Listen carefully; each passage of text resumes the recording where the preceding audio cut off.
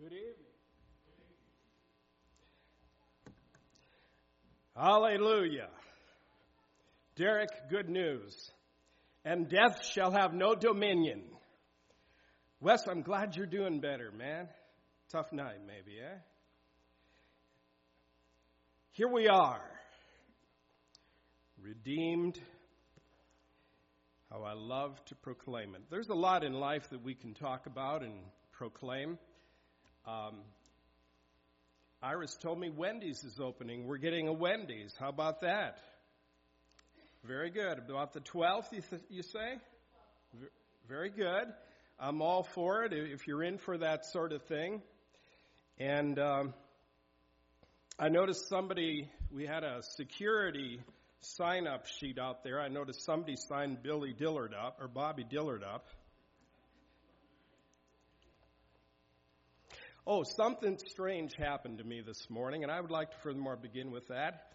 I had an office visit, and then I came in late. Mike was coming off of the podium, and I didn't have my glasses with me, and I was looking for Marla, and I knew she had black. She had a black dress on her, and the hairstyle was the same. And I came and sat right over there next to Henry and Jane. Henry wasn't there, and I looked. It was Jane. Something's wrong here. But you do look a lot like Marla. You know what I'm trying to say here. Tonight, a little while, just a little bit. The gospel is not for everyone, but it is for anyone. The gospel is not for everyone, but it is for anyone. It is written in the prophet Isaiah 52 and verse 7. How beautiful upon the mountain is him that brings good news. The Apostle Paul would later take it up in Romans chapter 10 and verse 15. By the way, tonight we're in Romans chapter 10 and verse 15. And he changed the pronoun from him to those, and here's how it goes. How beautiful are the feet of those who bring good news. And I think what he had in mind was that in the church, we're all involved in the proclamation of the gospel, or we should be. We have the privilege to be. And may we love it proclaimed. May we love to proclaim it. Redeemed, how I love to proclaim it. And the reason he says, how beautiful are the feet, is the feet, that's a figure of speech, apart from the whole. The feet represent the whole soul of man, the whole soul of a Christian, huh? And the feet, where the feet go, you go. Where you go, the gospel goes. Where the gospel goes, 1:16, the power of God goes. Are you with me? And so tonight we're talking about the gospel, and it is very important, I think, that we get this. Kevin asked me here, what's going on? Well, we're in Romans tonight. And furthermore, what do you have in mind, Bob, when you say, oh, how I love to proclaim it? Are you talking about Leslie? Yes.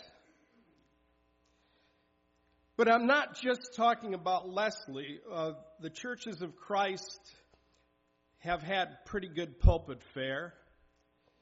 But evangelism is more than the assembly. It includes the assembly. I'm talking about song leaders like this guy and that guy, and those who sing out and proclaim and participate in the gospel in the song service. If you sing, it doesn't matter how you sound, but just so you participate.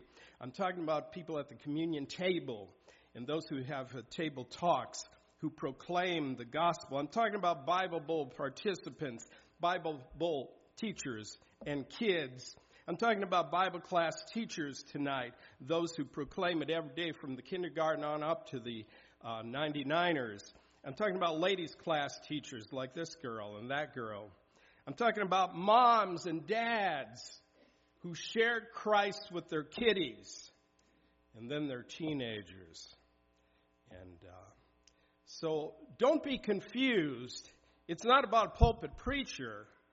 Now that's important, and I think that goes a long ways, but it's about you and you and you. It's about each member who is involved in proclamation. That would be important. Tonight, the language, as a little bit of a review here. In Romans, I've talked beforehand about the terminology and the language of the gospel. Redemption is what we're talking about tonight, and that's the language of the marketplace, where people gather, where they conduct their daily affairs. In the ancient world, the agora, or the agora. And the agora today might also include the internet in some sense of the word, or meeting uptown. I went into Porter's here about a week ago. I had been sick, and I thought, I am hungry for a gumbo soup. You know gumbo soup?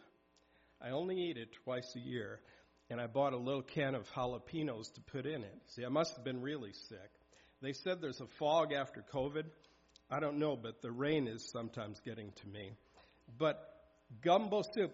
And I noticed that a name brand was $4.39 for a can of soup. Have you ever thought? So what I did was I went with an off-brand for $2 but $4.39, see, somebody's to blame. I tell people, well, you voted for it. They say, I didn't vote for it. Somebody did. Somebody's to blame. And when we talk about redemption, we're talking about justification, legal justification. When we talk about the salvation of the language of salvation, we're talking about reconciliation. There's another theological terminology, and that's about relationship. About being estranged and then being brought back as one and having the beauty and the power and the loveliness of being in relationship and sacrifice. That's the language of worship. And finally, victory. We've talked about that. In order to further preface here our little remarks tonight, I'd like to talk to you about Bob. Before Marla and I were married, we were dating. Bob was a member of the church where I was working as a single person. And he would, after working 8 hours a day in construction, he'd come home. He said, Bob, let's go get supper. We'd go out to this restaurant called The Flame. Remember that, Marla? The Flame.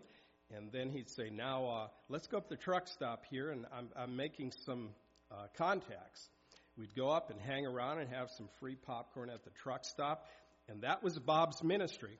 He said, come on over. I'll share with you what I do. Went over to his apartment. And he had World Bible School literature all over his living room. And he has since married, but I don't know if he could get by with that now. But his whole living room was a World Bible class, World Bible School situation. And he had people from the Ivory Coast and all over the world that he was communicating with, teaching the gospel. That's his ministry, and that is important. Another individual to preface the lesson, her name is Maxine. She was doing Know Your Bible television program out of Wichita. I bet the Wichita people know about it. Steve Tandy and following. And I approached the church years ago, and I said, now this would cost $10,000 a year. And they went for it, and they've been doing it for like 25 years now. Said, I don't know what we did before we had this ministry, $10,000 a year.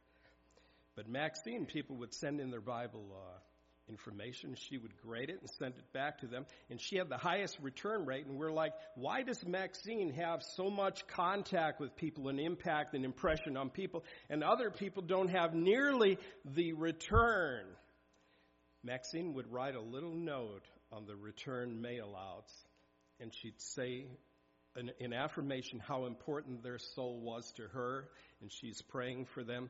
And Maxine had this way of getting into people's lives. See, if you're open, if you're not teachable, you're not reachable, right? And so that would be important. Well, tonight, the letter to Romans develops the doctrine of salvation of mankind in terms of redemption, chapter 3 and verse 24. Let's go ahead and open our Bibles to 3:24. And that's where I would like to begin.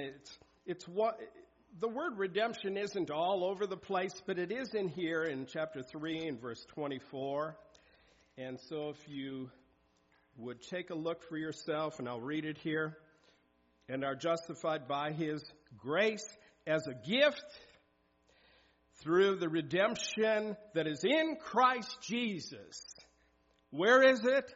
The redemption is where? It is in Christ Jesus. Now, that is a little word, that little word "en." It's a big preposition, though. It's a preposition of the dative case, and it means location. Where? In Christ Jesus. Now, there's another little preposition, "into," and that one is a preposition of motion. And if I were to tell you tonight a little illustration from West Texas, throw the goat head in the bucket. That would be the idea of "into the bucket," of a preposition of motion. Where? Throw it into. It's going into where? In the bucket. Now, once it's in the bucket, it's in. That is a location. And the dative case in this regard talks about, it denotes the advantage or disadvantage of something, of being in this. Oh, I'm in turmoil. Well, that'd be a disadvantage. But if you're in Christ, that's a lovely advantage. And certainly there is no salvation outside of Jesus, Acts 4:12. Are you with me? And so tonight's presentation will explore this redemption in a number of ways. Tonight, turn to Romans chapter 1. I'm trying to stay within the context of Romans. See, I don't need to be hopping around to Ephesians and Colossians. Yes, I could because of the same author. But to keep the context, in chapter 1 tonight, and I know there's something going on here in the congregation following, so I won't be long. But in chapter 1, verse 1, it's a gospel as a ministry. Paul says, "Paul, a servant of Christ Jesus, called to be an apostle, set apart for the gospel of God." He's set apart for what? The gospel of God. There, the gospel is a ministry. He's a minister of the gospel. Look with me in verse 15. "So I am eager to preach the gospel." Here it is a message, the gospel message. It's a ministry, it's a message, verse 15. In the next verse, verse 16, we see it's a plan. For he says, "For I am not ashamed of the gospel." Now, there's not another one. It's a definitive gospel. And this is it, the gospel. It's a plan. And then 16b, "For it is the power of God for salvation." There it's the power. It's a ministry, it's a message, it's a plan, and it is a power that God uses to leverage you out of the ways of hell and damnation through the wonderful good news. Well, we come to this idea as I was putting thoughts together. I would like to talk to you about a problematic aspect. You say, "I have enough problems tonight, Bob." Well, here's another one for you, but you will not appreciate the gospel until you see and have some sense of the problem that's involved. Now, we've just quoted 3:24, that redemption is in Christ Jesus, but look at the prior verse. Look at verse 23, right preceding it, and it says, in chapter 3 and verse 23, "For all have sinned and fall short of the glory of God."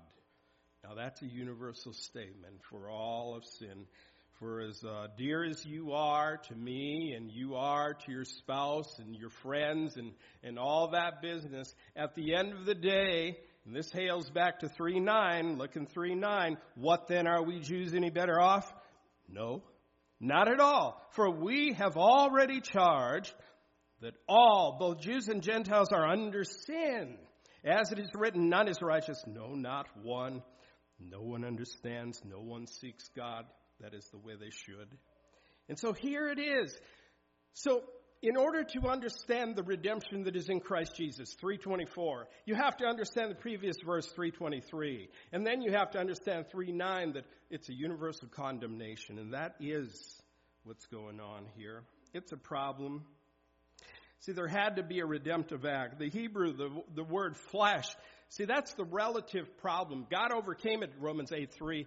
In the Savior Jesus, He overcame it. But see, to appreciate and see where we've come from, that'll give us a sense of gratitude, if anything can give it. See, that's the reason you say, "Well, why can't God just forgive Derek? Why can't He just forgive Misha? Why can't He?" Well, He can't snap His finger because Habakkuk 1:13, "His eyes are too holy to behold the evil and sinfulness. Furthermore, in another place it's written, Nahum 1 and verse 3, I will by no means clear the guilty. I will by no means clear the guilty. There has to be a way in which God can remain just and the justifier of him that has faith in Jesus. How can God remain just? And that's where Jesus becomes what we know in the church as redemption. A pivotal point, the Redeemer. This is out of Isaiah the prophet, chapter 59, verse 20. And Paul will quote it in Romans 11 and 26. And staying within the context of the book of Romans, in chapter 11 and verse 26, we have a very unique quotation from the Old Testament, at least a quotation or an allusion. And it goes like this. And in this way all Israel will be saved, as it is written, 11:26. Ready? The deliverer will come from Zion and will banish ungodliness from Jacob, and this will be my covenant with them when I take away their sins. The deliverer, that's Messiah. The word in the text is ruamenos, ho ruamenos, the deliverer, and it comes from ruamai. And it means the idea that he'll take care of it. And God will come and do for his people what neither they nor anyone else can do for them. Only God. And there he is on the cross, Matthew 27 and 43. And they said, come down from there if you are the Son of God. Let your God deliver you. That's the word ruamai. Let him deliver you. Of course, he didn't come down now, did he? Thank God he didn't come down. He stayed with it, the program, or as we sing, he could have called 10,000 angels, but he stayed with it. There are three aspects to redemption tonight. I'm just going to touch upon them. The very core of the idea of the word apolutrosis is loosing, to loose. I think of Revelation 1:5 and other verses where we're loosed from our sins. If that's what the word linguistically means, foundationally speaking, there are at least three and more connotations. And number one, redemption as ransom. Jesus himself put it this way, Mark 10:45. For the Son of Man came not to be served, but to serve and to give his life as a ransom for many. So Jesus himself embraced the concept of redemption as ransom. And we have in the next number two, a sense of substitutionary atonement. We often talk about Isaiah chapter 53, or at least at the Lord's table. I hear some of you speaking of it, and how the Messiah, the servant of Yahweh, would be somehow step in and do what we couldn't do. By substitutionary satisfaction, God had to be satisfied. The law had to be satisfied, for we're under curse. Galatians, Paul to the Galatians. Sin indicts us. Sin, law, God had to be appeased. And there's an entire discussion about that. And in the third place, redemption is divine motivation. And some argue, well, God had to take care of his honor. And some have said, no, it's not about his honor. It's about his divine motivation of love. It's about how God does love us. And love goes the way. Tonight I wanted to throw something in here. I'm not going to go into depth, but the conversion of the Ethiopian eunuch, Acts chapter 8, you know it. If you don't, get on it. And it's the conversion, and he was in the chariot reading from the prophet Isaiah. And Philip approached him and said, do you understand what you're reading? He said, how can I except someone guide me? And then they went on. He preached Jesus to him. They went on a little further, and he said, look, water. What hinders me from being baptized? Look, water. Now, today that's being suppressed, and there's no water in the plan, according to many church groups. But read the Bible. There's water in the plan. And I saw some on John this morning after he came out too. And But what I would like to point out is he was reading from the prophet Isaiah chapter 53, but the chapter before 53, 52, is the very place, how beautiful upon the mountain of them is him that brings good news. And in chapter 52, the chapter right before 53, in verse 3, he talks about redemption. And it is that redemption and that gospel that gives way to chapter 53. I wanted to make the connection here for you. Well, so tonight we haven't explored any passage in depth, but we've looked at it and scanned redemption. Oh, how I love to proclaim it. I could go on and on through the years about the Bobs and the Maxines, and even you among our number here, those of you who share in the community.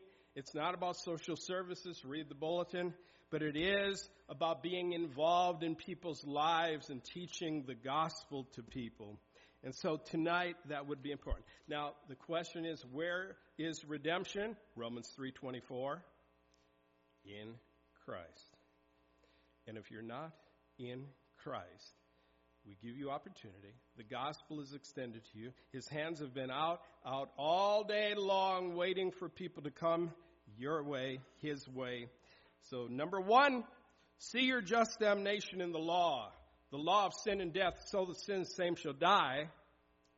And then turn your eyes on Jesus and see in Christ the substitutionary atonement. As Moses lifted up the serpent in the wilderness, so must the Son of Man be lifted up.